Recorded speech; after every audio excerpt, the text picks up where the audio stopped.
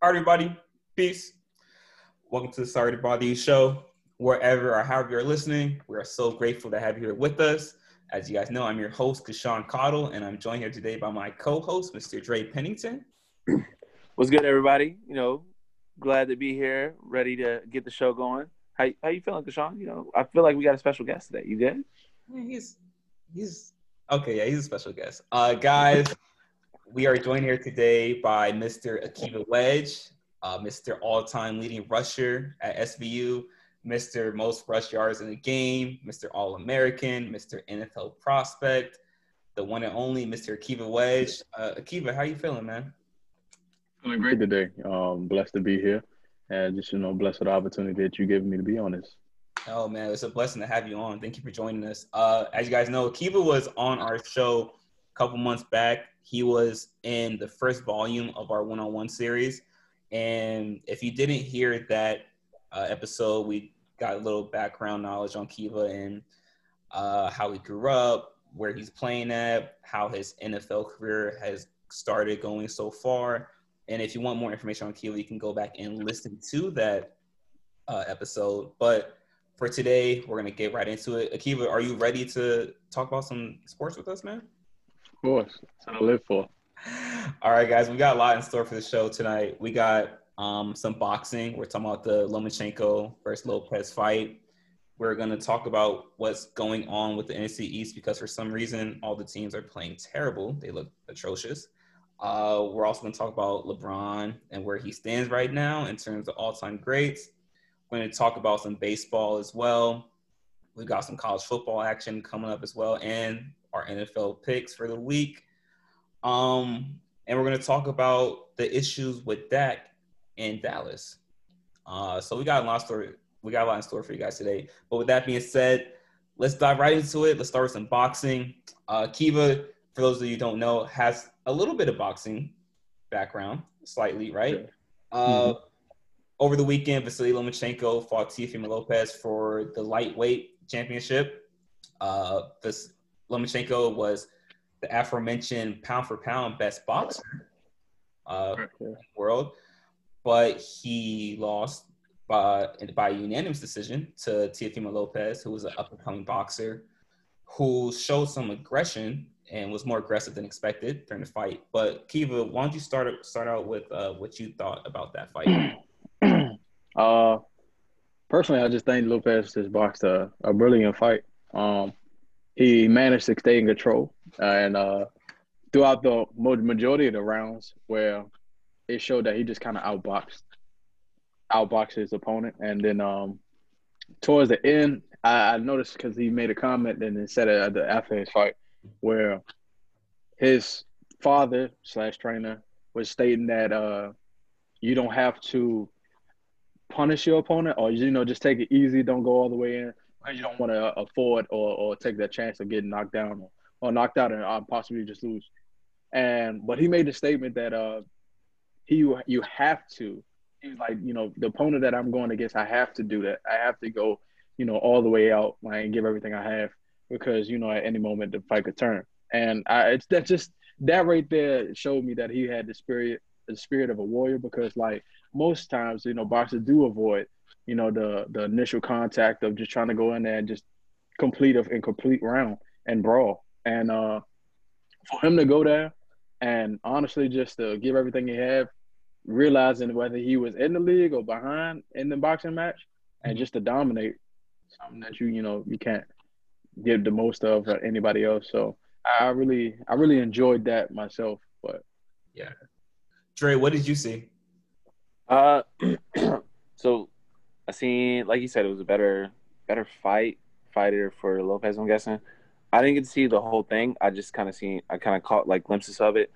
And more aggressive fighter. He really went, as you could say, like balls to the wall and just outboxed. But I also noticed that he landed more punches than Lomenchanko.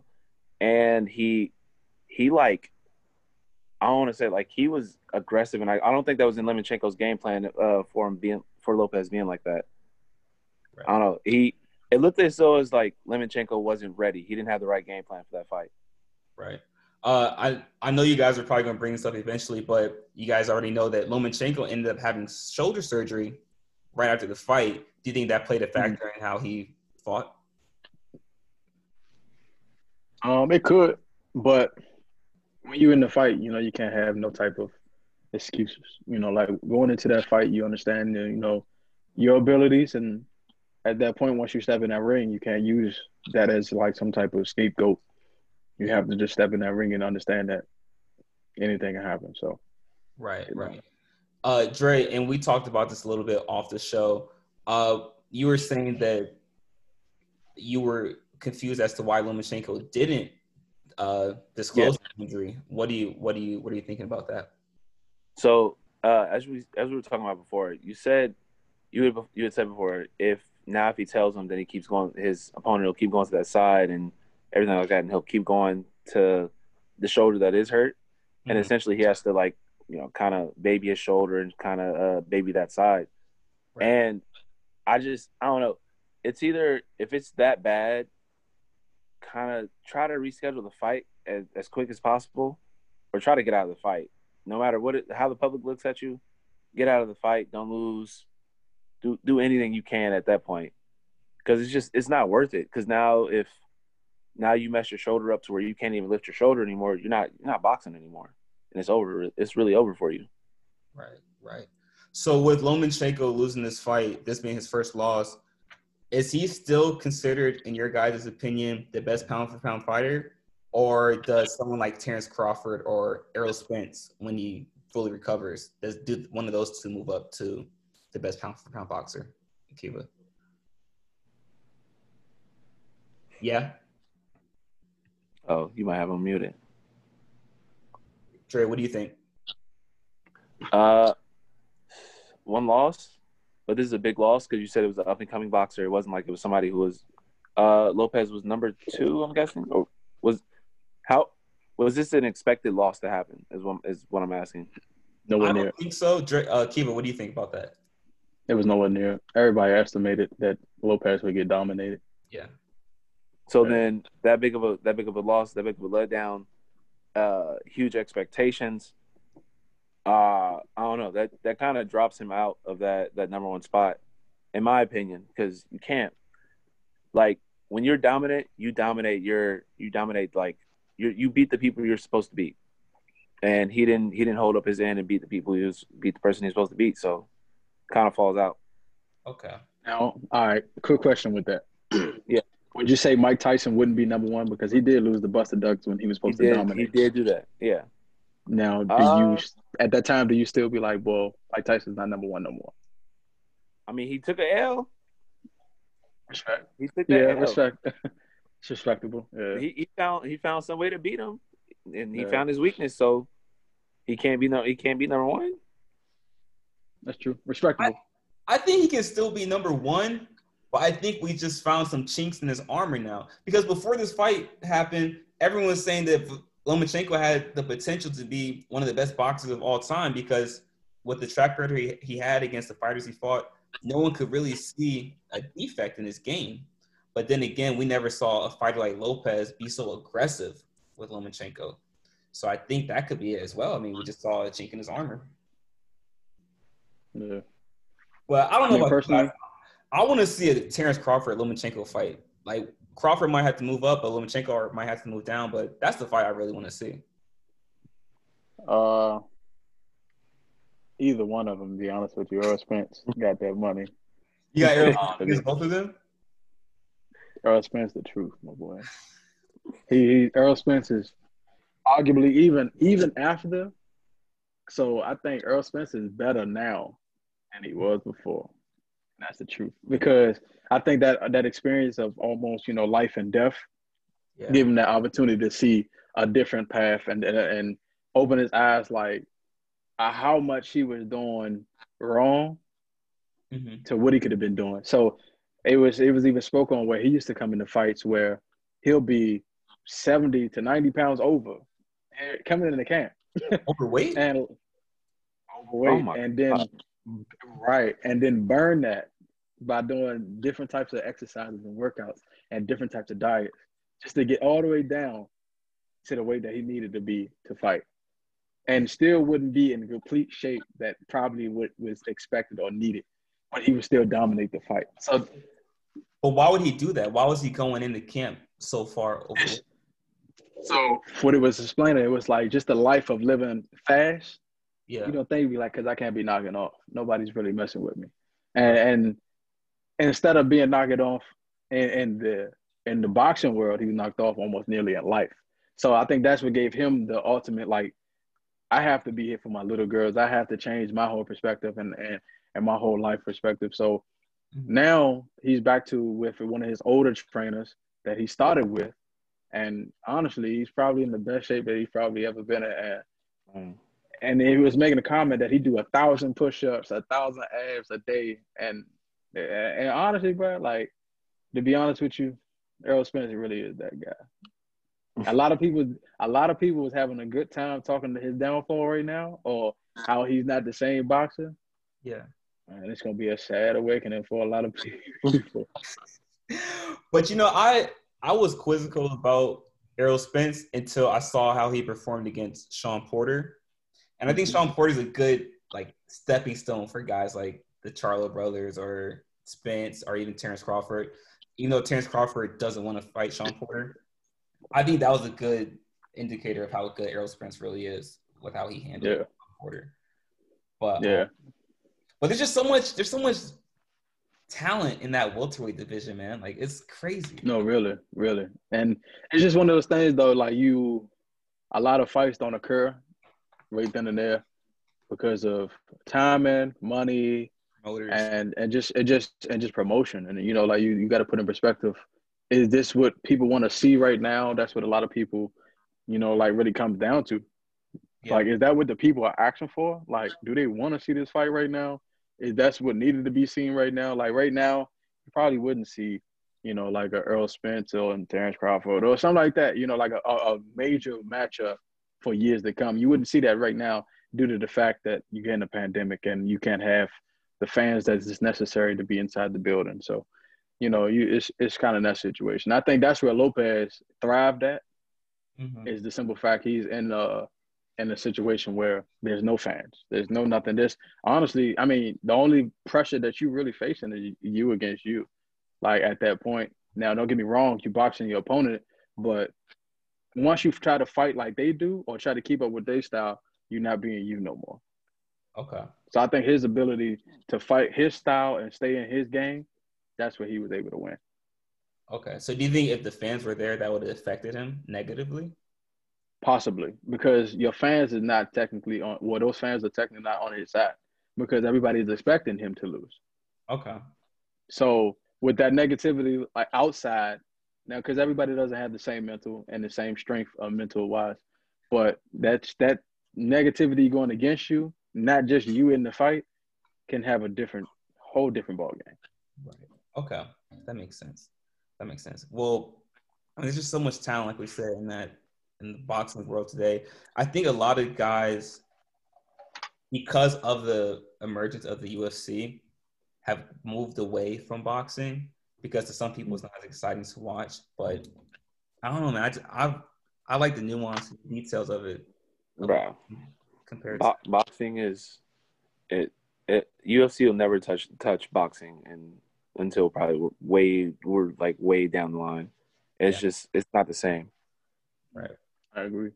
Too much money, man. Too much money. But I mean, speaking of talent, guys, let's go. Let's talk about some football. I hate to do this, but we gotta talk about possibly the worst division in football, the NFC East.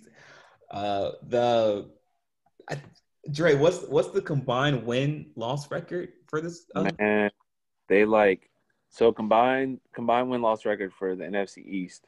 They're like 5, I think 18, and like 1. That's 18 losses combined. 18 losses, yeah. How many? 5 wins, 18 losses, and 1 tie. Oh no, that's crazy. Now, there's about 5 teams with that same win category. Yeah. So we got Dallas in first place with 2-4. We got Yeah. Philly in second at 1-4-1. We got the Giants at 1-5, and then we got the rest or the Washington football team at 1-5. I mean, I guess the question is, guys, is there something wrong with the NFC East? Is this what we expected from them? Dre, you want to go first on this? All right, I can do that. So, as you know, not the biggest Dallas fan. As I've said before, most overrated franchise in history. Well, most overrated fans. That's what I'll say. I don't know. That just coming into this year, I could already tell that team wasn't the same as people have been hoping that they'll be. Obviously, the Washington football team and the Giants are in rebuilding, as we talked about before.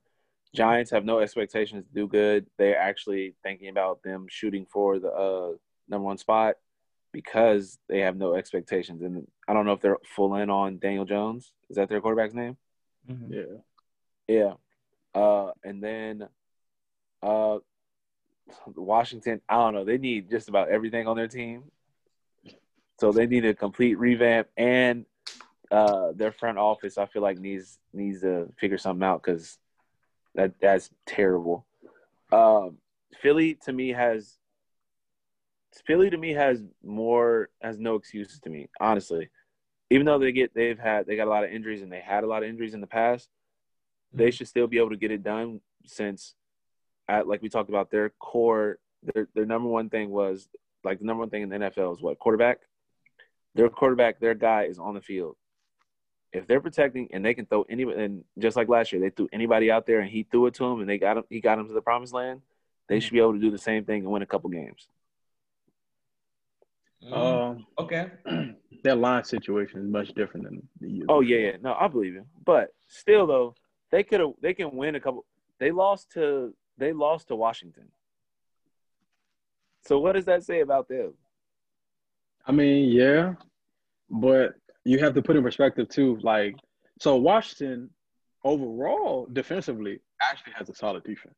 Okay. Or interior, their front line and the linebacker core is actually pretty solid. Defensively, like defensive backs, a little shaky, but they got Landon Collins back there. You know, he is okay when he wants to be, but however, that front seven is arguably top 10 in the NFL when it comes to that. And then when you're going against a weaker line and injured line, you can take full advantage of that. And teams have been doing just that. Taking full advantage of the Eagles. And when it comes to the Giants, they just need a new team. They some years down the line where they need some time to kind of figure out some things because honestly, they feel that Daniel Jones was that guy, but now they have to put in perspective, is he? Are they regretting their decision, do you think, then? I feel like it. He doesn't fit the scheme that I believe they wanted. And what type of scheme? They went off a word. What type of scheme would you put him in? Daniel Jones is more of a system guy. Like I think he'll be actually fitting for like the Patriots, like a system where adjusts to your capabilities and your abilities, such as like the Patriots. Okay, I understand your strengths may not be throwing the ball down deep. Let's figure out ways to get the ball underneath and just screens and so on. Whereas the Giants right now, they come into a new offensive coordinator with Jason Garrett from the Dallas Cowboys. Oh, wow. Exactly. So you take him, and he wants to mold Daniel Jones into his system because that's his system. Right. So you trying to force it upon him, and that's just not his system. And that's just not how he functions. So now you have errors and mistakes and by default losses. And God knows with the loss of Saquon Barkley is even worse. And, it's saddening because I'd be like, sheesh, I want to get out of that situation because Saquon is such a talented person and deserves probably more. And with Dallas has arguably the top 5 offense in the league. No, and when healthy. Yeah, not even healthy. All they need is Dak. No funny. Dak alone. I forgot who they paid all the money for at the receiver. Ezekiel Elliott? Yeah. Amari Cooper. No Amari Cooper? Amari Cooper, so they have enough talent around it that if one worse person to go down, like Amari Cooper and so on, they have enough to fall back on. Like CeeDee Lamb and Michael Gallup, and they have enough players to build on. So, and then even if you do, honestly, like you do lose Ezekiel, yes, that plays a role, but you have a backup in Pollard. That's actually not bad. And they honestly have one of the top 10 linemen in the league. So, or top line, period. Yeah. And it's just a lot of things that come into play with that. So when Dak goes down, that's actually your whole functioning. Like everything goes out of whack, as you can see. Like Dak is still leading the NFL in passing yards after missing an entire week. Now, how much of that is it because Dallas has been playing behind for some? I mean, it plays a huge role, of course, because now you have to go out your way to throw the ball, to try to distribute the ball the ways you can through the air. So, yeah, that gives Dak the opportunity to showcase his skills, but it just shows that you are able to manage that much of a load when needed. Right. So that's what I think of that. Okay. I mean, you guys are bringing up some good points. Kiva, you talked about Saquon Barkley. I think, I agree with you. His prime years are being wasted in New York. I think outside of Derrick Henry and Nick Chubb, I think Saquon's the best back in the league, and you could throw in Christian McCaffrey as well.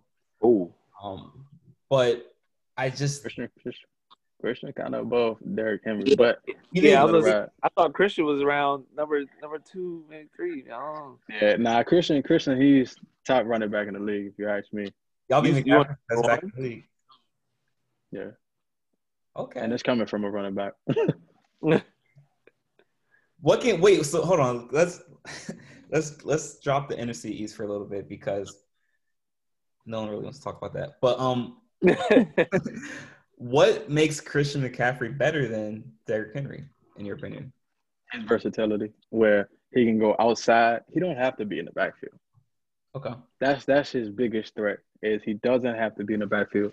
He can be used outside as a receiver. He can be used as even a passer. That's the craziest part. Not saying Derrick Henry can't do that, but Derrick Henry is not a receiver. Derrick Henry alone gets respect because of his bulldozing style. So what about durability, though? Could we argue that Derrick Henry is more durable than Christian McCaffrey because of his size? Yeah, you can argue that. But you also have to just look at it in the perspective, too. So the way Christian McCaffrey being used compared to Derrick Henry can probably be the reason that durability is different. Mm-hmm. But it all comes at different plays because I'm about to say you put Christian McCaffrey on the outside, you're getting more possibility of coming across the middle, getting hit by a linebacker. Whereas Derrick Henry, he takes a load, 31 carries a game. But he's built for it. Yeah, he just kind of a different species. Now, don't get me wrong, Christian McCaffrey has definitely put on the size to try to take more of the load. But Derrick Henry has been doing this for some years now, and he's been doing it in college, and it's just natural for him. And honestly, it's different. I just think about his game. Crazy stat for him when he was in high school, he carried the ball. I think it was 40 some times in a game. And one that was one 400 some yards. Yeah, I couldn't imagine. But I couldn't imagine getting that, just running the ball that many times every single time, and thinking okay, my body's gonna last. Yeah. I mean, Kiva, as a running back, could you imagine carrying the ball 30 plus times a game consistently throughout the season? I would love to carry the ball 30 plus a game. I would, at my behalf, yes, I would love to, but all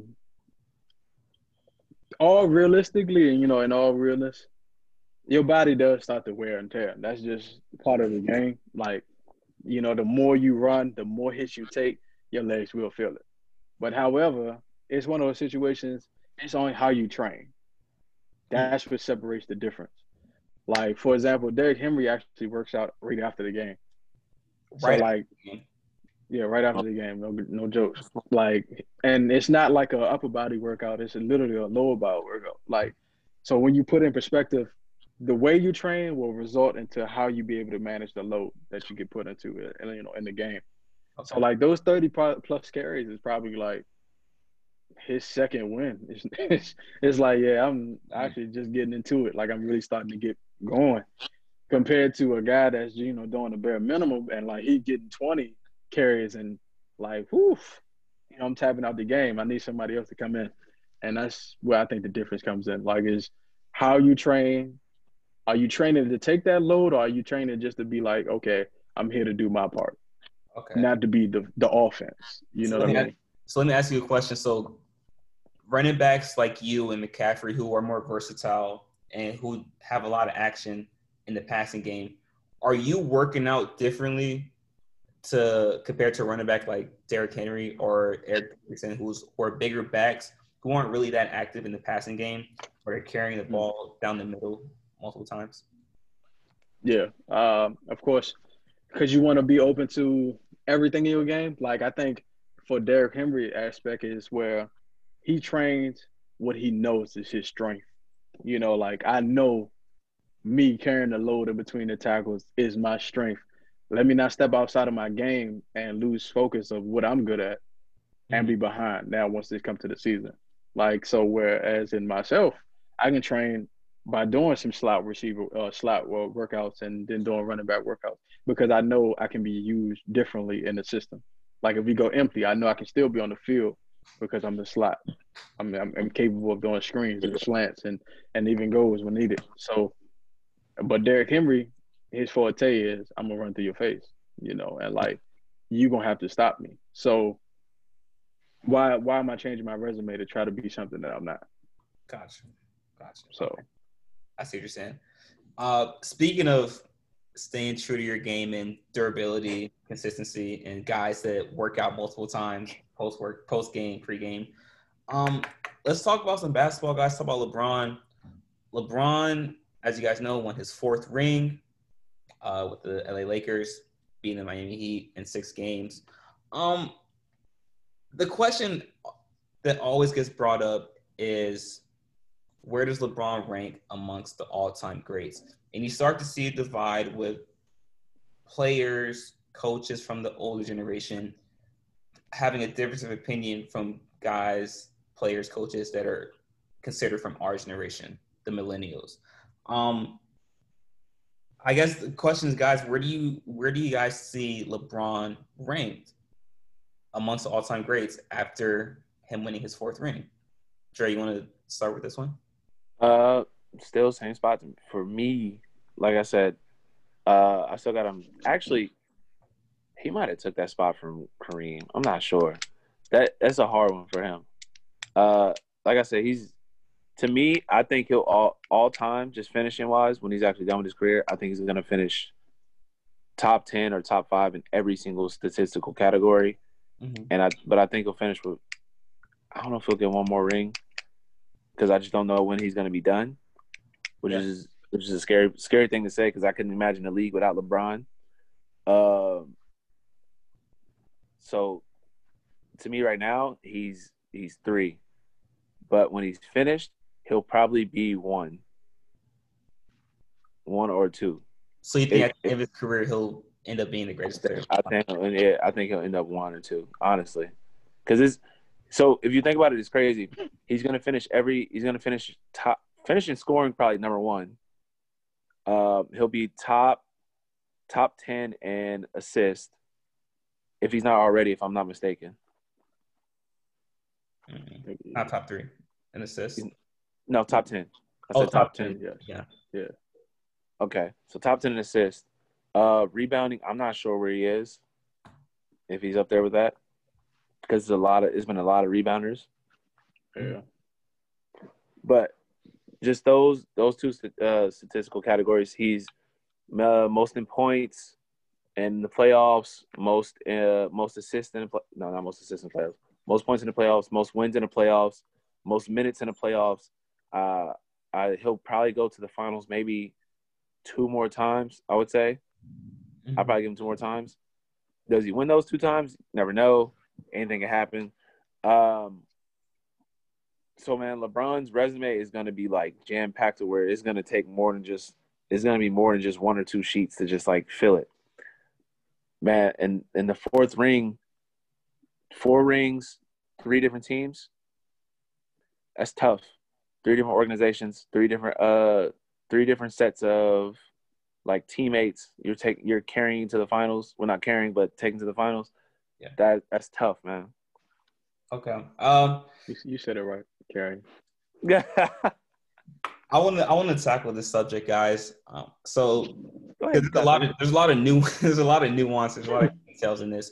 So we have to start off by saying that what we've seen from LeBron over the course of these 17 years is something we've never seen before across from any sport.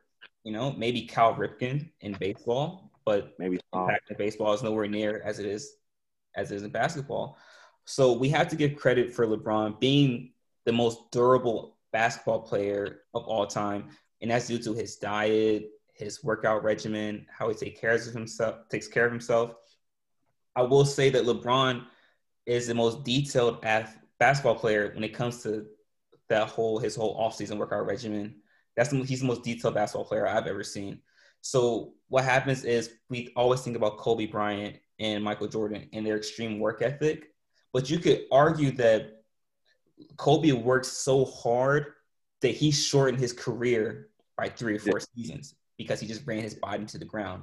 Now LeBron he's working hard as well, but he's working smart as well. He's investing $1 million into his trainers, into his diet. He's on this like brand new workout regimen, like calisthenics and plyometrics. It's stuff that's never been seen before.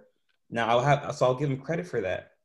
But we also have to take into account that LeBron has fallen short in big moments, i.e. 2011 against the Dallas Mavericks. Now we have to say that he came up short in those last 4 games, and also 2009 against Orlando came up short. 2007 against the Spurs. Now he didn't win a game. He wasn't expected to. He was still young, but still, I think if you get to the finals, you have to win 1 game at least. And 2014 against the Spurs, he lost in 5 games. We've seen so many times where LeBron has fallen short, but I don't want to have that factor right there take away from the fact that he's gotten to the final so many times. Because 2 things can be right at the same time. He can fall short, but he can also be consistent in winning. 2 things can be right at the same time. But also, I think with the fact, with him losing so many times, I think that has to play a factor in where he ranks. Now, as you guys know, LeBron, before this season started, was not in my top 5.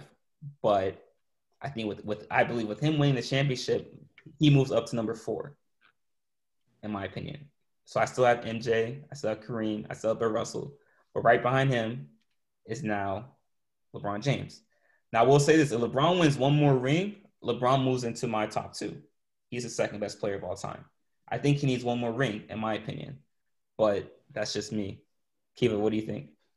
So with that being said, you don't think Kobe's not even respectively in the top 5? Kobe is my 11th ranked player of all time. Yeah, but I know it was baffling to me, but it's okay. But Kobe, in my opinion, is the most skilled player of all time. In my opinion, Kobe's the most skilled player I've ever seen play. LeBron is number 1.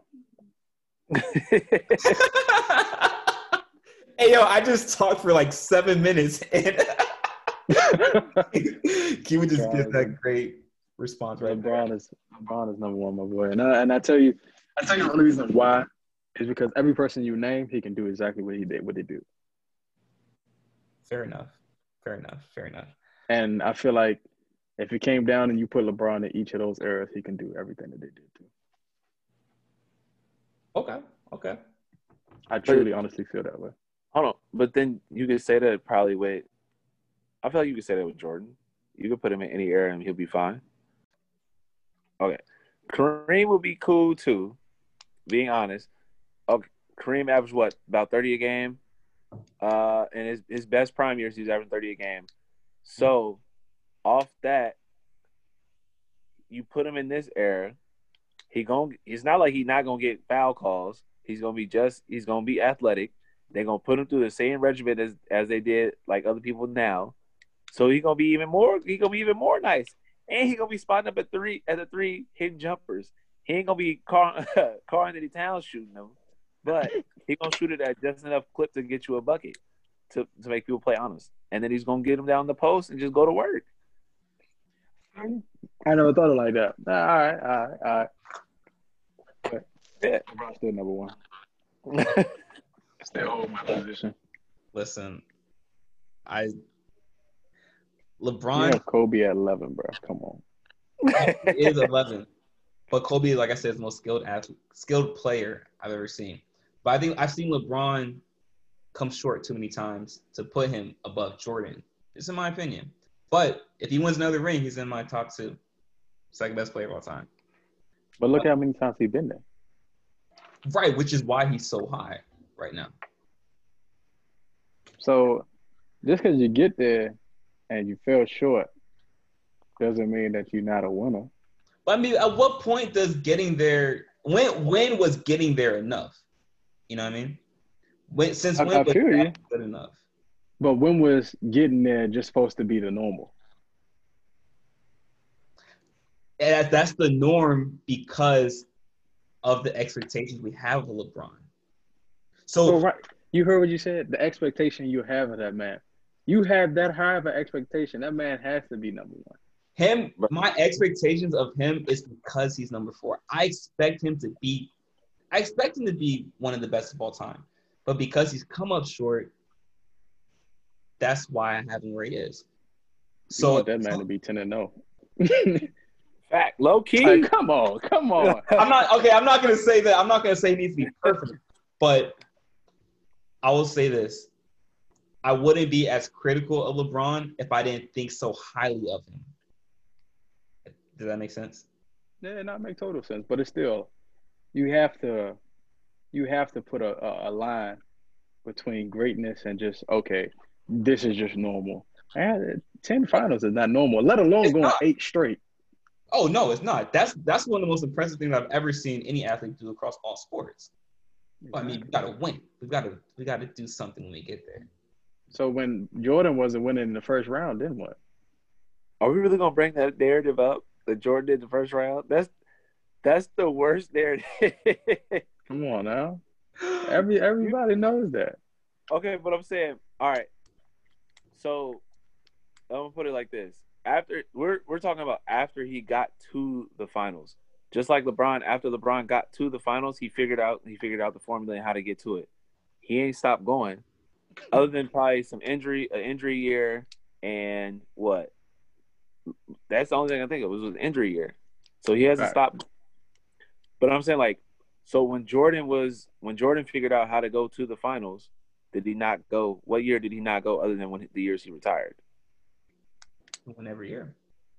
True. So I'm saying it would have been the norm. It's the norm. The norm for that Bulls team was it's finals or bust every year. The norm for the Lakers when they had Kobe and Shaq is finals or bust every year. The norm for Kobe was it's finals or bust every year. So it's not when you get that title of Mount Rushmore greatest player ever, you got it's finals or bust for you every year.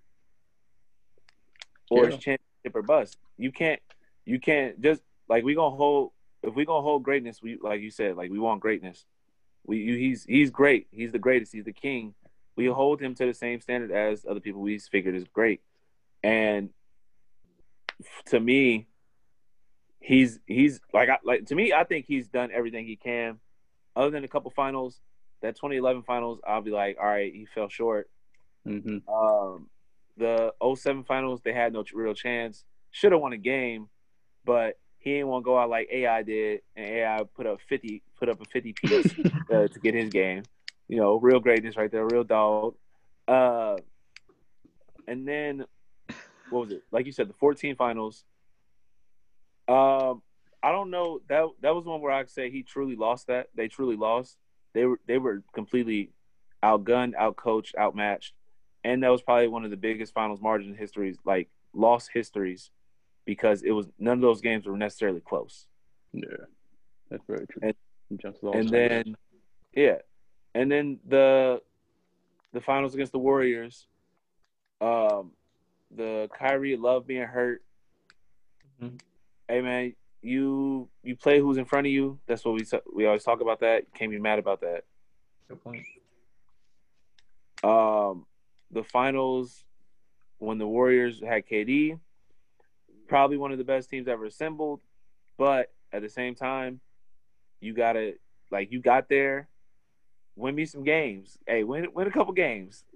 That's all we gonna ask for. Win a couple games. Well, actually, he would have had a game. Oh, you gonna blame JR for that? I mean, come on. I mean, we all seen it though. He would have had a game. He knew he would have had a game. But okay, so But we forgot the time.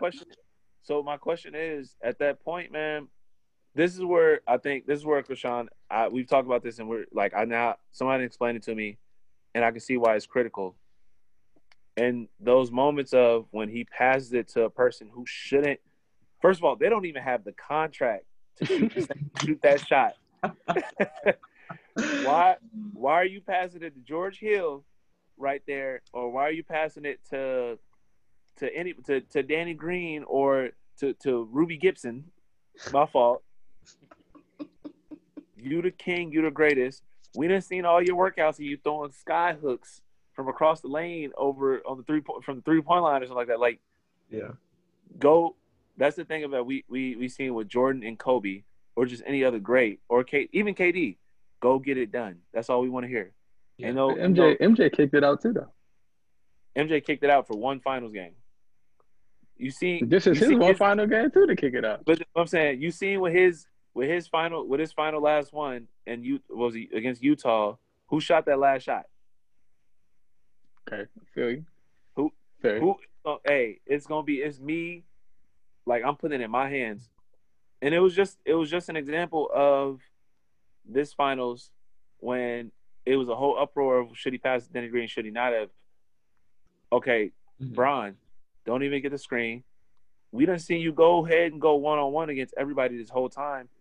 We have clips of you going one-on-one, boom, boom, between the legs, go by, pull up at the elbow, which is your shot.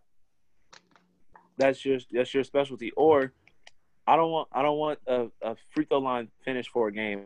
To me, that's the weakest thing. Don't put it in the ref's hands. Put it in your hands. Go get you a bucket, pull up, or go finish and dunk on somebody. I just seen you do it 2 plays ago. You just jammed on Jimmy Butler and Bam Adebayo. So I'm saying, that's the only time when people be like, dang, that's like what's up with him, White? Like, he's such a good player. It's to a fault. His basketball IQ is so high, it's to a fault. That's the only thing. That's the only knock that you can really have at LeBron. And some free throws. That's about it. People gonna bring up free throws, but that's nitpicking here and there. Yeah, no, I feel that. That's real. I feel that, and I truly can see where you're coming from with that, and I understand that part. So, I think, however way you look at it, whatever side of the debate spectrum you're on, LeBron is an all-time great. That can't be debated, and that can't be taken away from him. But it will be interesting to see how his career unfolds in the twilight years of his career. But let's take a break from basketball real quick, guys. Let's talk some baseball. As you guys know, the MLB World Series is underway.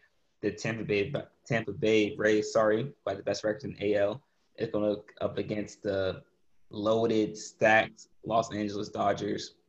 Man, I just want to get your guys' predictions real quick. But I mean, I want to look at the Dodgers lineup real quick, though. I mean, think about this, guys. They got Mookie Betts, Corey. That boy Mookie. That boy about to get the ring. Justin Turner, Cody Bellinger, Will Smith, and I'm not even naming the whole lineup. And they also have Clayton Kershaw. Obviously, still a starting pitcher. I mean, guys, that is a loaded lineup with the Dodgers. What are you guys' predictions for this series? I Anyone? got Dodgers. You got Dodgers? Yeah. I'm going Dodgers in 6, maybe even less. Dodgers in 6. Okay. Kiva, who you got? Honestly, the Dodgers. Yeah, I'm on the same boat as him. Dodgers in 6. Okay. I have Tampa Bay in 7, but I want to explain to you why. That dude. Oh my god. So, just hear me out. So I'm listening. I always listen. All right. for too long, I've seen the Dodgers come up short in the playoffs. And if we're being quite frank, they should have lost to the Braves in Game 7 of the NLC. Atlanta curse. That could be the Atlanta curse. Well, I think it's a Dodger curse, actually, because this isn't the first year that they've had a stacked lineup. You know, we can go back the past 4 or 5 years. They've had arguably on paper the best lineup in baseball, maybe outside of the Astros. But I see them come up short too many times, especially last year against the Nationals. But what happens is their batting disappears. And that's where their star power comes from, obviously from the offense, but that middle part of the lineup. And I think with them going up against arguably the team that had the best bullpen in baseball in Tampa Bay, I think that is going to play a factor. I think that the rookie out of Tampa Bay, what's his name? Arozarena. Mm-hmm. He's playing at an MVP caliber level. Him with Manuel Margot, with Blake Shell and Brian Thompson, starting pitchers. I see Tampa Bay pulling off the upset. I think they're on a streak right now. They knocked off the other best team, the second best team in MLB with the Houston Astros. I see them continuing this role and winning the series in 7, man.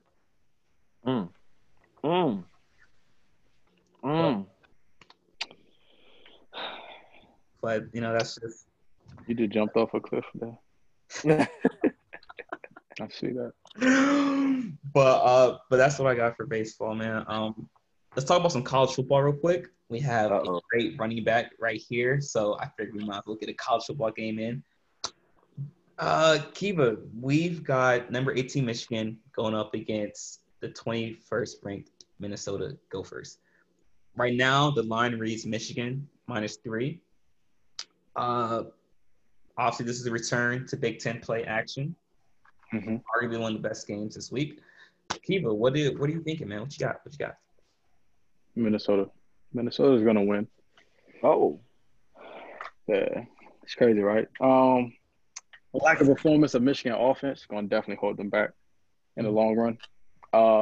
And then also, too, you have to put in perspective, Minnesota is still coming off a big time, kind of game win against their Auburn in that bowl game, whereas Michigan is coming off of 2 games lost back-to-back from their previous year against Alabama and I want to say Ohio State.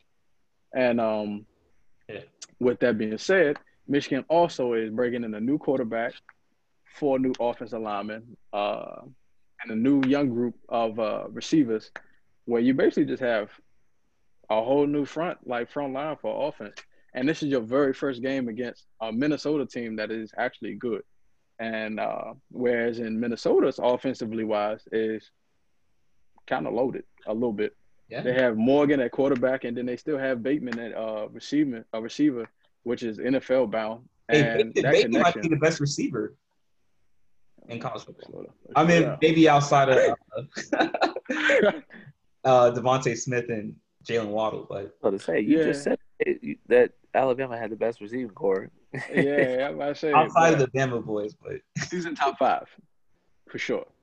Okay, he's in the top 5 for sure, and I definitely feel that he is going to show that why he's top 5 this upcoming Saturday. And I believe that Minnesota will take it though, and I feel like their defense will produce enough to create a win. And I feel like Michigan is this year or even next year will be John Harbaugh's last year. Oh, fired or going back to NFL? Fired. Because of lack of production. Yeah, I was gonna say, It has been, like I said, like I've heard before, Harbaugh has come up short in a lot of big games. Mm-hmm. Come up short a lot. Like I don't think he's ever beat who was it? He's never beat Michigan State twice in a row. He's never That'd be beaten. Ohio State. He's never beaten Ohio State. Never beaten Ohio State. Um, he's been having some tough times in college. I can't tell if he's just because he's a NFL only type of guy or it's just he just doesn't got it. I guess. Um, but like you said, Michigan's coming off what two losses in a row. Mm-hmm. A bunch of new guys. Are they going to be are they going to be ready? Are they going to be start like kind of deer in the headlights? And then Minnesota's already how you said it is Minnesota has the experience to win, and Minnesota's gonna win because of their talent overall. And would you say John Harbaugh is going to be out coached? Oh, he's not gonna have a job. No. Will he be out coached this game? Oh yes. Okay. Minnesota's head coach is actually phenomenal. Like I think what makes him phenomenal is not only his knowledge but his relationship. I think that's the difference between Harbaugh and probably a couple of other coaches as well, like Ohio State's and Penn State. It's relationships wise, because once you understand and you know your player, you can honestly put him in the best position to win, regardless of what scheme or what team you're going against. Because honestly, when you just use your knowledge, like, oh, I know this is going to work, but when you put the guy that you think is just best, it always doesn't happen like that. Mm-hmm. So you utilize your players by relationship, by knowing that I know that you're good enough and I trust you, and I've seen this, and I know for a fact that you're going to win in this scheme, which is going to build that relationship, and that put trust in it, because now the player not only building trust, you building trust, because the player look at it, well, wow, coach is actually trying to work with me and trying to make the most. So they're going to try to go 10 times harder for you. And I feel like that's what's going on with Minnesota.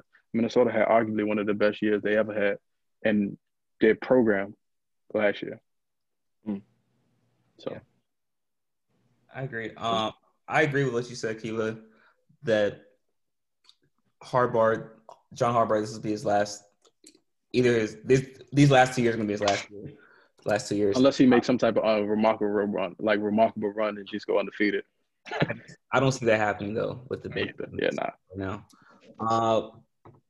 I also have Minnesota winning this game by a score of 24-17. Like you said, a lot of new players on the offensive line and on the offense in general at Michigan, but Minnesota is bringing back that dynamic duo of Morgan and Bateman. But also, Minnesota has a good interior as well. They've got a good D-line. I think that's going to cause disruption for Michigan. I just don't see the Michigan offense getting going. That's been the problem, though, since Harbaugh has been there, has been the offense. Yeah. In my opinion, the defense has been stout. It's been excellent, but that's what they're known for. I feel like that's what their identity is, and that's what they kind of like cope themselves like. I'm a defensive team, but that ultimately in the long run that kind of fails them, because you need some type of offensive skill or players to produce, and that's where it falls all down to. And then it's going to be sloppy. I feel like it's going to be a sloppy performance, just a simple fact, because this is the first game, and they're not playing in the regular timing that football usually is played in. So not only are you going to be out there trying to perform, but you also going to have to try to gel with your teammates in a live game and against other players that have no clue who you are, that's actually trying to take your head off and trying to do their job. So I feel like it's going to be a tough time trying to adjust. So, right. Let me get a score from you guys. What's the score you guys got for the game? Oh man, he just said it's gonna be sloppy. So I'm thinking what? Probably it's gonna be something crazy like 17-14. 17-14. 24-10. 24-10? Oh, you don't see close at all. Okay. Damn. Well, if you're not gonna score, the other team is. That's true. Okay. All right, so we're all kind of on the same page. All right, let's go to some NFL. Let's talk some NFL predictions real quick, guys.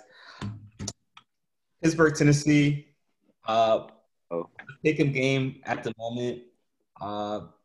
Dre, why don't you start us out? Pittsburgh, Tennessee. Battle undefeated, I think. Yep. Yeah. Oh man. Had Tannehill's been what? Tannehill 13 touchdowns, 2 interceptions. Yep. So I don't know, man. But I would never ever go against Big Ben again because last time I did that, it didn't work out for me. I don't know why. The last time I seen him, last time I like sat down and watched him, he looked very out of shape and kind of slow and very little sloppy. But it seems like this year he's got it on page. He knows what he's doing. He knows his team now. I'm gonna go Pitt. I'm gonna go Pittsburgh. Pittsburgh. You got a score? Yeah. What was their pass score? I mean, 38-7. You said it was what? 38-7 last week. Crazy. Yeah, they blew out. Yeah, I'm gonna go 30-20 probably. Because I don't think Tannehill's gonna throw something crazy like that this game, and I think Pittsburgh's just gonna load the box on Derrick Henry. So it's nothing but running for Tennessee. So I think Pitt gets enough stops and they'll be fine. Okay, 30-20. Kiva, what you got? Oh man, we got a lead offense versus elite defense, where Tennessee they categorize in top 5 in everything besides passing, which is 11th, and Pittsburgh defense is top 5 in everything besides passing, which is 8th. Yeah. So honestly, I think it's going to come down to passing.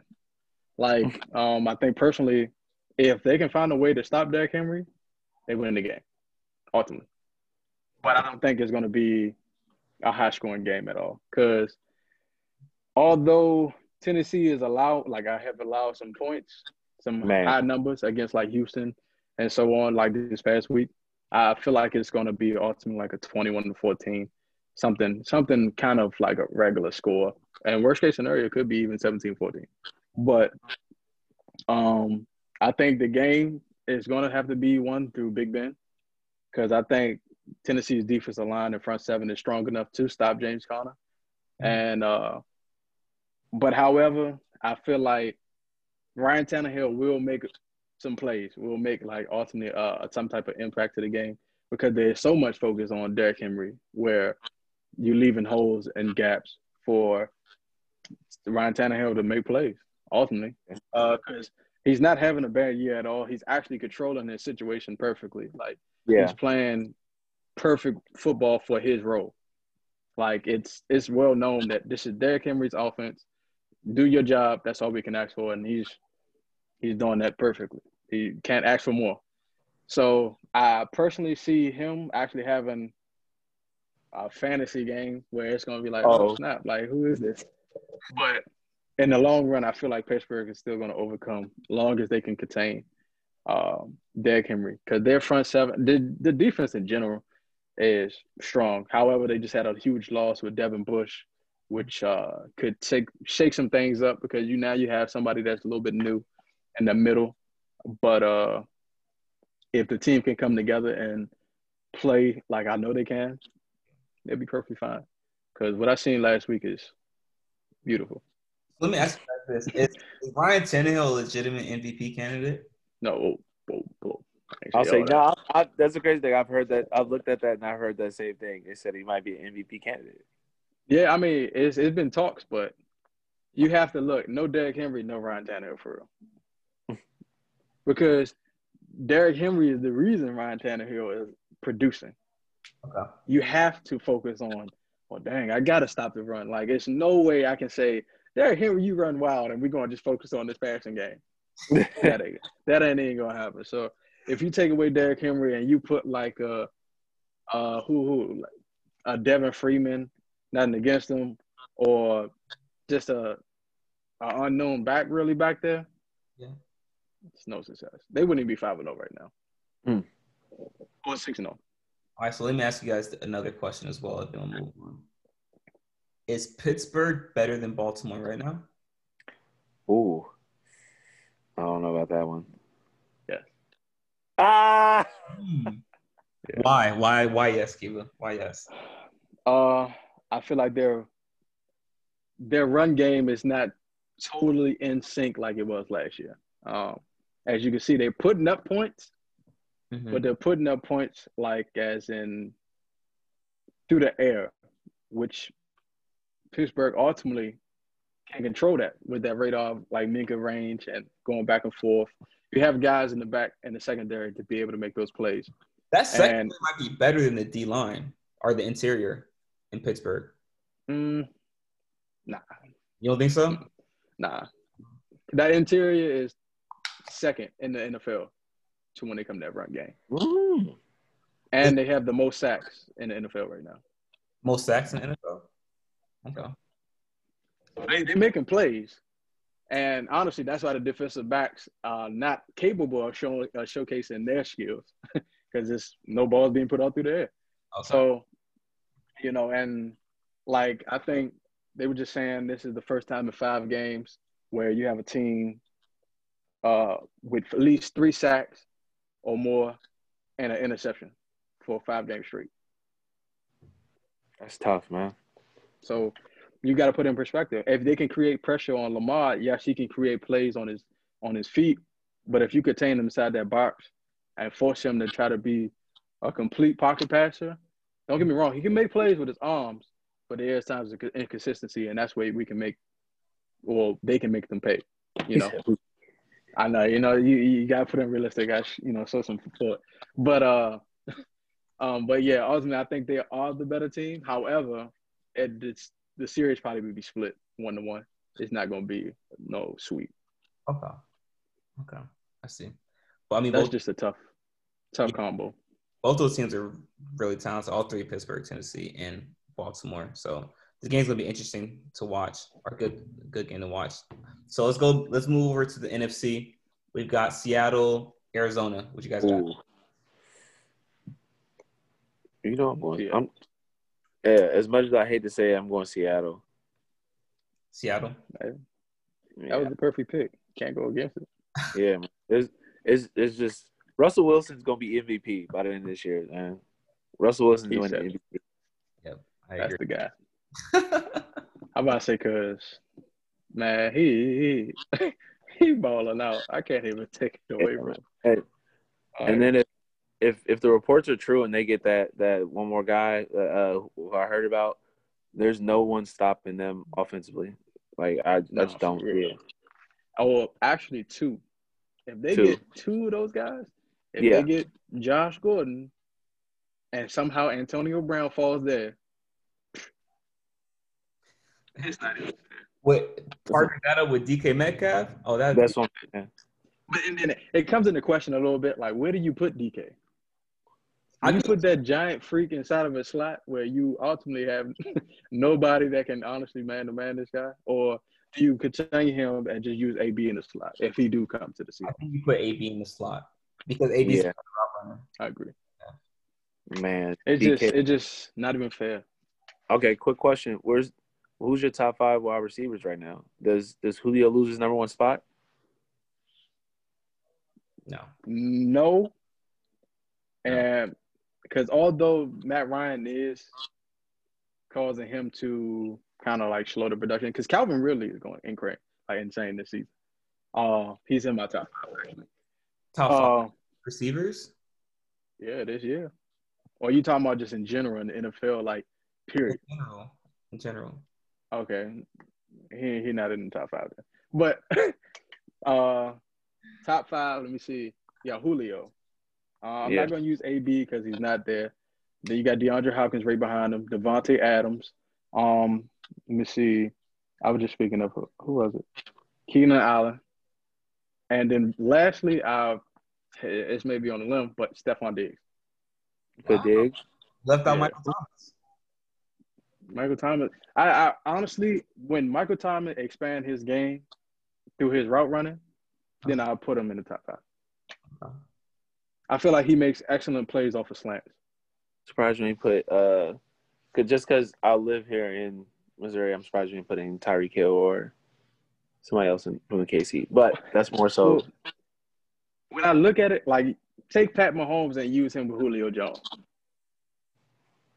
It's insane. Like don't get me wrong, you have a speed that is incredible. God's gift. But when you look at it, every player would look beautiful with Pat Holmes. Like, I ain't him cap. Yeah. I He puts him in great positions. I also think whatever receiver is paired up with Julio, it's gonna look outstanding because Julio's gonna draw a double. He grabs doubles at all times. Well, you have to put in perspective. Calvin really still put up 100, actually 150 plus when Julio sat out. He did. That's right. So it's one of those situations you have to respect Calvin Ridley because Calvin is emerging to be one of the better receivers now. Mm-hmm. So yes, it becomes a headache because you look over there, you have Julio Jones, who's arguably one of the best receivers of all time, and you have Calvin Ridley, who is still making plays and healthy this season and is dominating. Right. So it's like a juggling game because you really don't want to be like, oh, just leave Julio over 101, and then you look over and you like, well, now what? He's bagging everybody. You double Julio. Now you got Calvin making plays.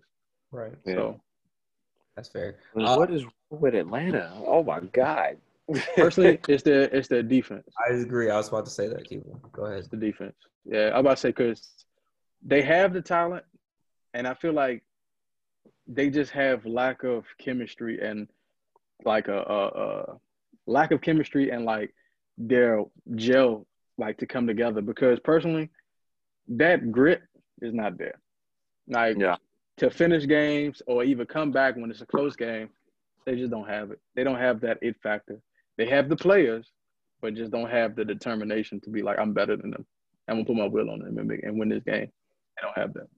Because there's no way that the Cowboys should have came back and won. There's no way that the Bears should have came back and won. Like, they should be 4-2, roughly, right now. Yeah. So what's wrong with them is it's a mental thing. All right. Yeah. I think it's a cultural thing too. Yeah. I think a little bit like you have players that's in their own way. Yeah. Of wanting to be the face rather than the team. Right. You don't really see that more in the NBA though. You don't necessarily see that too often. Not in the NFL. Yeah. I mean, but it depends on what team you are. Like if your team is not having success, some people just arguably value their personal success more than let's try to help the team get a few dubs. Yeah. Like we 2-14. We ain't doing nothing. Let me go ahead and get these stats up. That's how some players may look at it. Yeah. Not saying publicly, but yeah. In the back, you're saying that. I agree. What's the score? I didn't get a score from you guys. Let me get a score. Seattle, Arizona. You got this one first. I'm gonna go off you. I got 31-15 Seattle. You said you got what? 31-15. 15? Yeah. Or 14, sorry. Okay, I got 31-14 too. Yeah. I don't see it literally. Yeah. You don't see I mean, don't get me wrong. Arizona is definitely emerging to be a good team, but this not against this team. 24. Yeah. 24-13 then. I'll go that. Okay. All right, real quick, guys. Let's do one quick prediction for this last game. It's the Monday night game, Chicago and the Rams. Right now, LA has a spread of -6. But real quick, guys, what's your guys' prediction? Chicago's been winning games. I don't know. Me personally, I don't know how. First of all, their defense is amazing. I'm guessing that is at the front. Yeah. I mean, really, their defense overall is amazing. I'll say, I think that pickup for the DN, what's the DN's name again? Khalil Mack. Yeah, the pickup for Khalil Mack was ultimately a whole franchise changer for them because they were dead in the dirt and now they're looking pretty tough as a unit. Nick Foles is there, not Mitchell Trubisky anymore. So I don't know. I might go against that and have Chicago win that game against LA. Okay. Kiva, what you got? A score. I got the Bears and a wild one. I'm gonna go with 11, say 16-13. Low score. That low? Yeah, I mean, Rams defense is pretty good too. And No. said Rams and Bears, right? Yeah. Yeah. Rams defense is good too. And ain't nobody really stopping Aaron Donald on that line at least. Oh no. So how much time do you really have to distribute the ball? So and it goes the same on the other side. Nobody really stopping Khalil Mack. And they got Eddie Jackson back there and a few other players. So It's a good safety. they got some ballers. Man. I got LA 28-24. Oh. High scoring, yeah. Yeah, I see that. Who scored? I think both teams are gonna have to throw the ball, as opposed to running it due to the interior D line. But Chicago has surprised me so far this year. They've been playing exceptionally well. I'm telling you, man. They got rid of Mitchell Trubisky. The whole change. But yeah, man. So, but let's go back to Dak Prescott and the Dallas Cowboys. As you guys know, Dak Prescott had a season-ending injury a couple weeks ago, and he was under the franchise tag. And Dre, you and I talked about this a couple of months ago in regards to whether he should have sat out or should have played. Personally, I'm under the umbrella that as a player, if you're waiting for your money, especially in football, if you're waiting for your money, you have to sit out because the risk doesn't outweigh the risk outweighs the reward.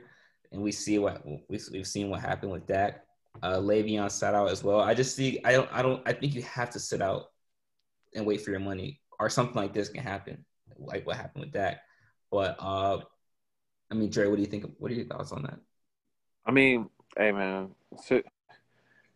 know your worth, get your worth, and Dak knows his worth, and he knows he's worth. What is it? What do you want? Something crazy?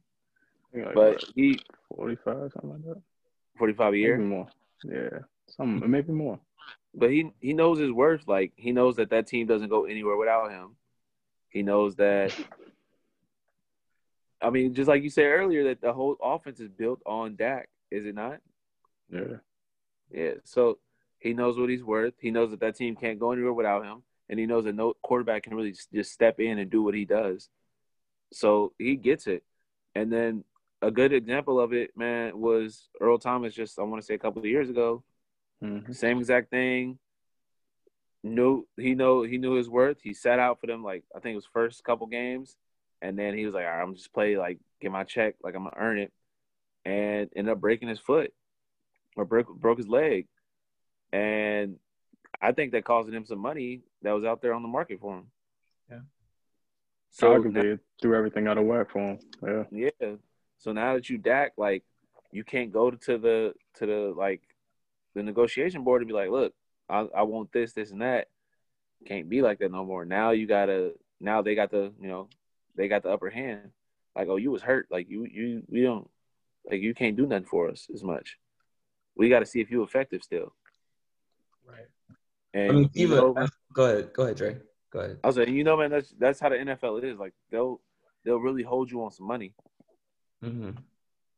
I mean, so Kiva, as a football player, what are your thoughts on this? Because football has much more impact and an injury risk than basketball does. So what are your thoughts on playing under the franchise tag, sitting out, especially as a running back? Your guys' career window is far shorter than any other position.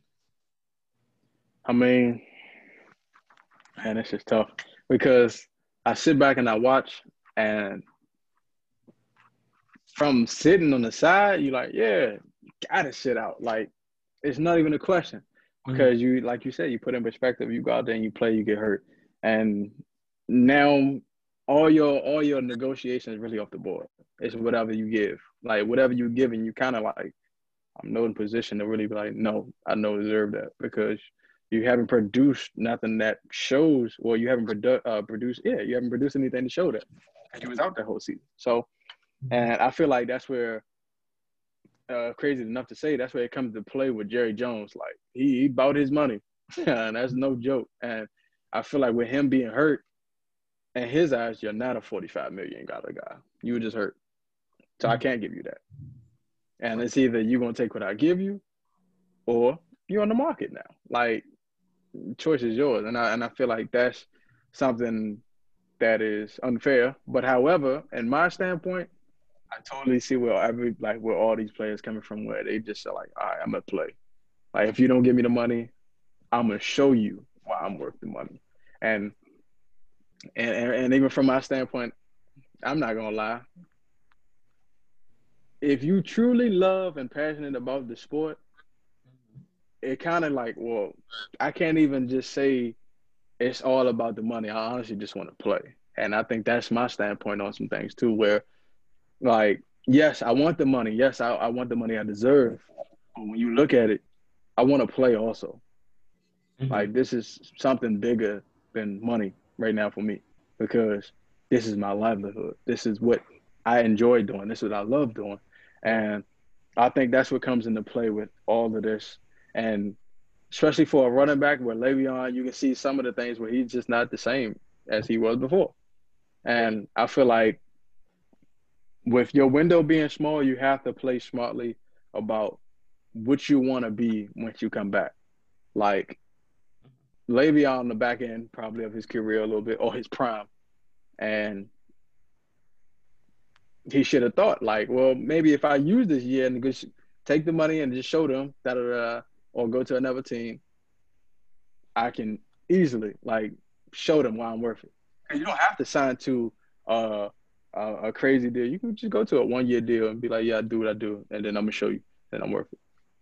You know what I mean? Because as a running back, you only have a solid 7 to 8 years, because you don't get too many Frank Gore players where you just playing 14 years, 15 years, and just balling. Oh, well, not balling, but doing your thing. Where 7 to 8 years is just solidified. You have a name. After that, you kind of slowly dwindle down to a mentor, or I'm just a rotational back where I get a piece of here and there. So I see where them guys are coming from when they play. But wouldn't playing under 1-year deals, that's essentially like just like playing under the tag though, right? I mean, yeah. I mean, but it's just you got to look at the scenario or the team that you're playing for. If you play for that 1-year deal with another team, that might be worth it, because you can figure that, okay, I did this, I may be getting the money with them. Whereas you say you stay with the Jets, God, Lord, please don't. But you stay with the Jets on a franchise tag, you like, well, dang, like, they're not going to give me the money regardless, and I know that. Yeah. I'm just here playing for no reason, where you can just go take that 1-year deal and prove it somewhere else. That's worthy and actually, producing on the field, and they would give up the money for somebody that's good, that they can see can actually help their program, their organization. So, yeah.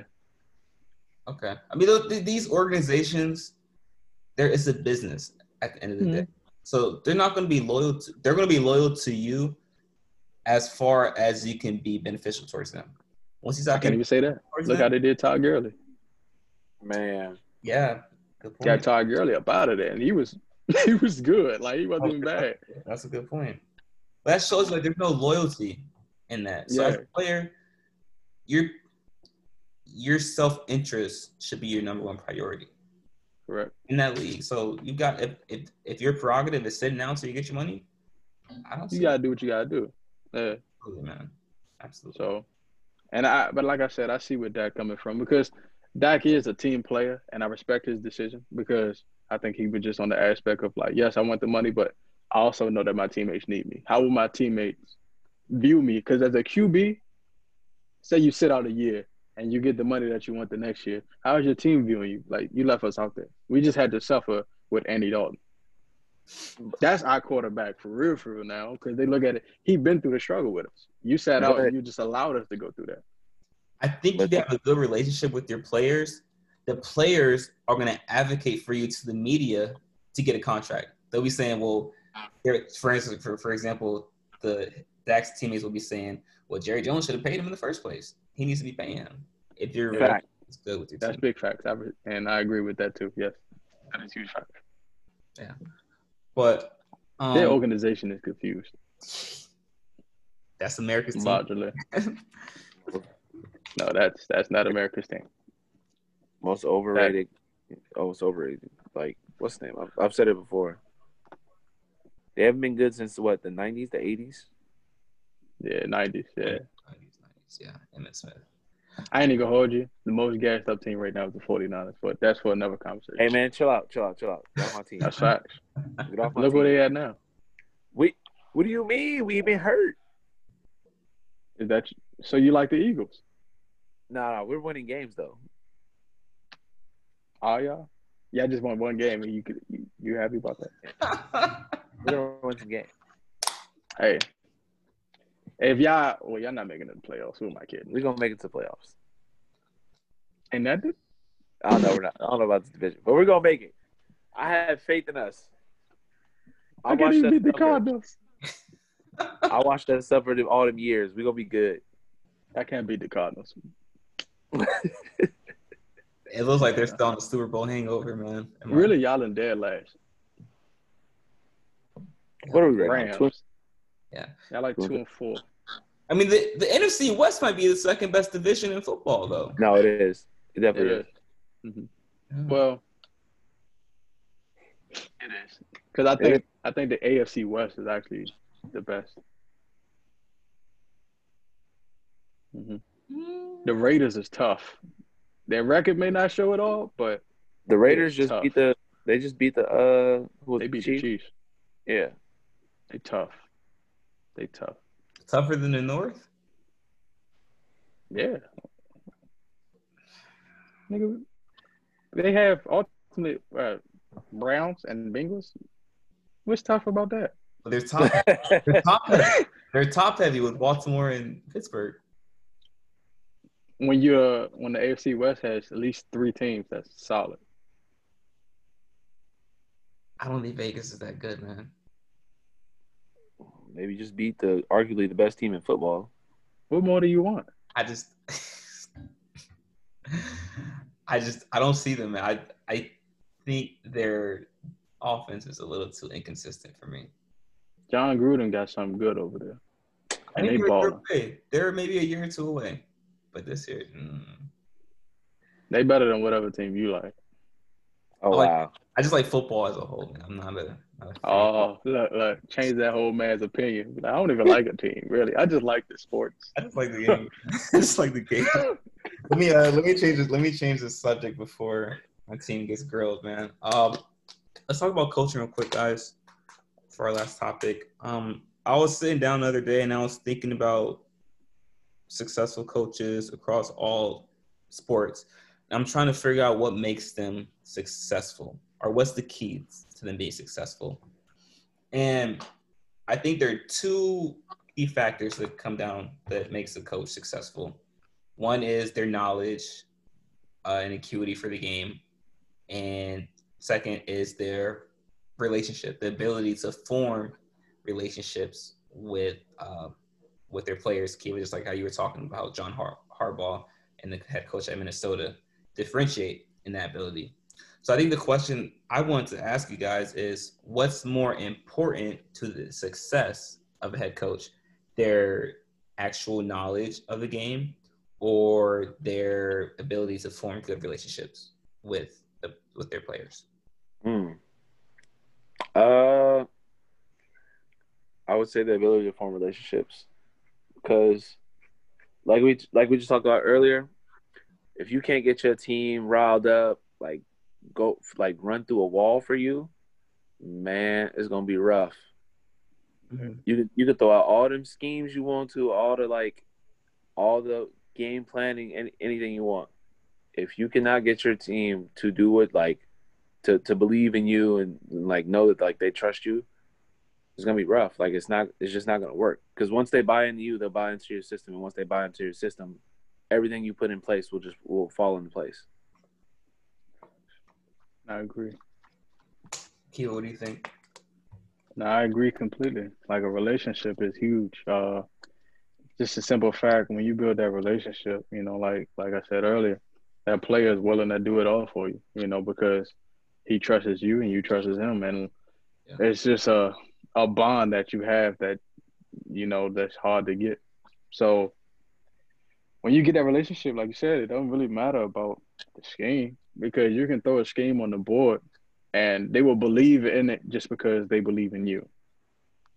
Okay. So once you commit into that system and they commit into you, you have a player that's willing to just do whatever you need them to do.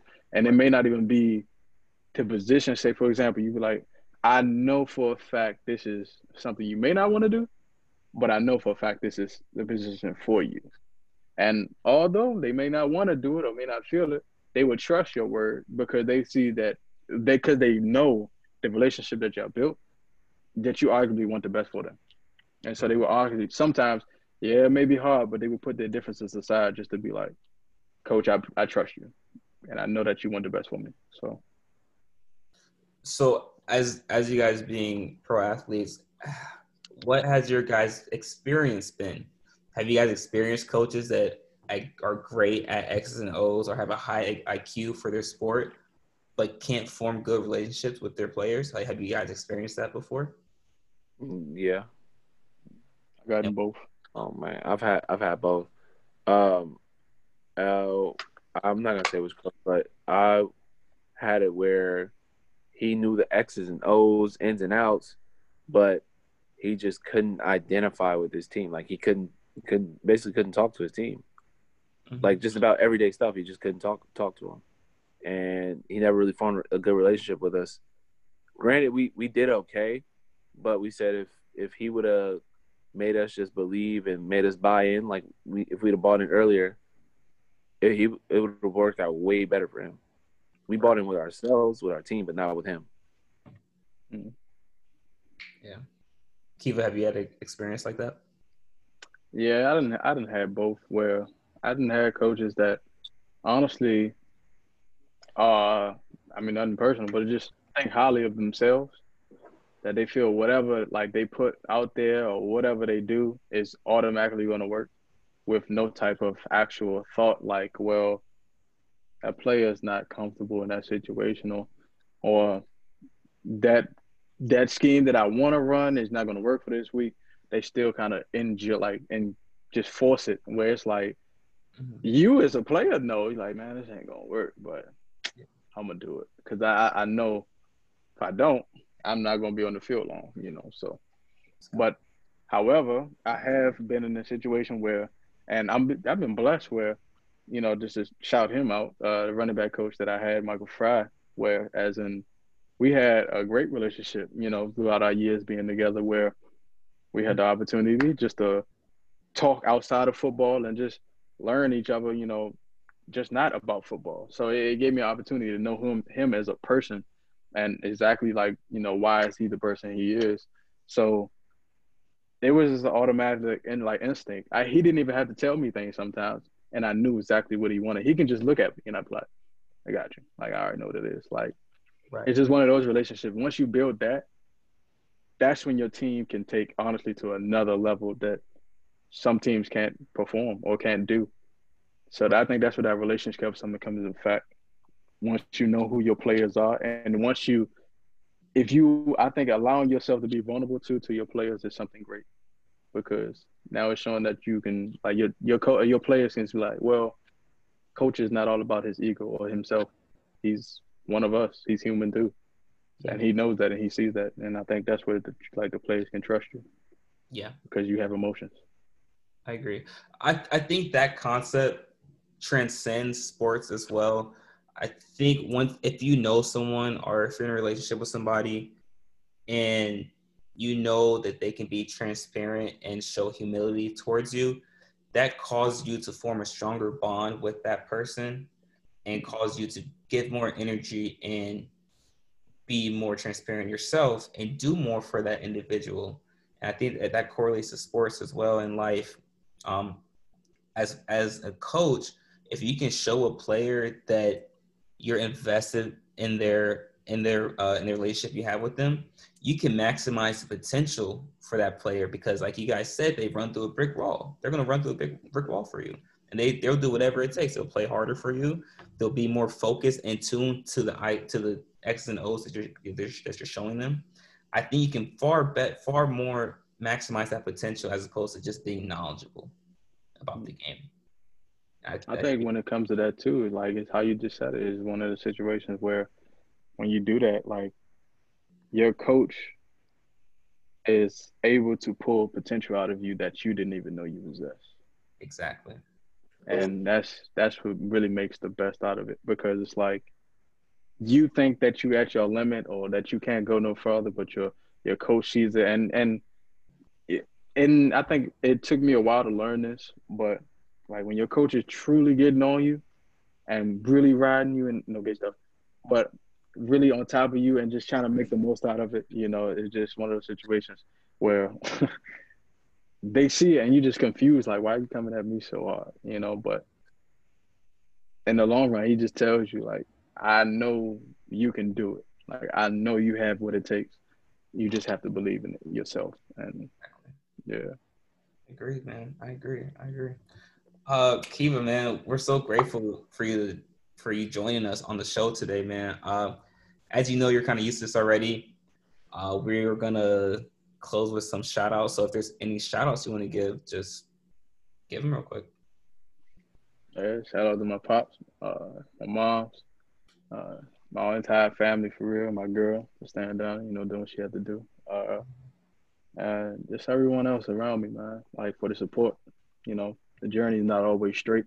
Sometimes you got to take turns to get to where you got to be at. And I just appreciate everybody that's still in my corner. Absolutely. I thank y'all for having me. Absolutely, no problem. Dre, any shout outs you want to give? Obviously, shout out to my homeboy Brandon. Shout out, got the Brandon on everything. Brandon Ramberg. Hoping everything goes well for him. Shout out, the family, and just like him, just like he said, journey's not done. Everything's still happening. We're still trying to get everything done. Hoping everybody's okay with this pandemic and stuff still going on, and hoping everybody's doing well. Right, absolutely. Shout out to the Nerdy in Many Ways YouTube channel. Shout out to the Tatiana Jasmine YouTube channel. And you guys are speaking on family. I just want to say something real quick. No man has had success alone. Every man that has been successful has achieved it through the help of their support system and others. So as you guys said, shout out to my family. Shout out to our support system. Shout out to the fans that continue to support us and inspire us to be greater hosts and give better takes as well. We'll be back again next week, guys, to have more information for you guys. Once again, guys, you guys can find Akiva Wedge on YouTube, find his highlight tapes on YouTube, and find his Instagram in the description we'll leave below as well. Akiva, once again, thank you so much for joining us. Best of luck and blessings to the rest of your NFL career. Continue to stay safe and be vigilant, guys. Until next time, guys, peace. Thank you.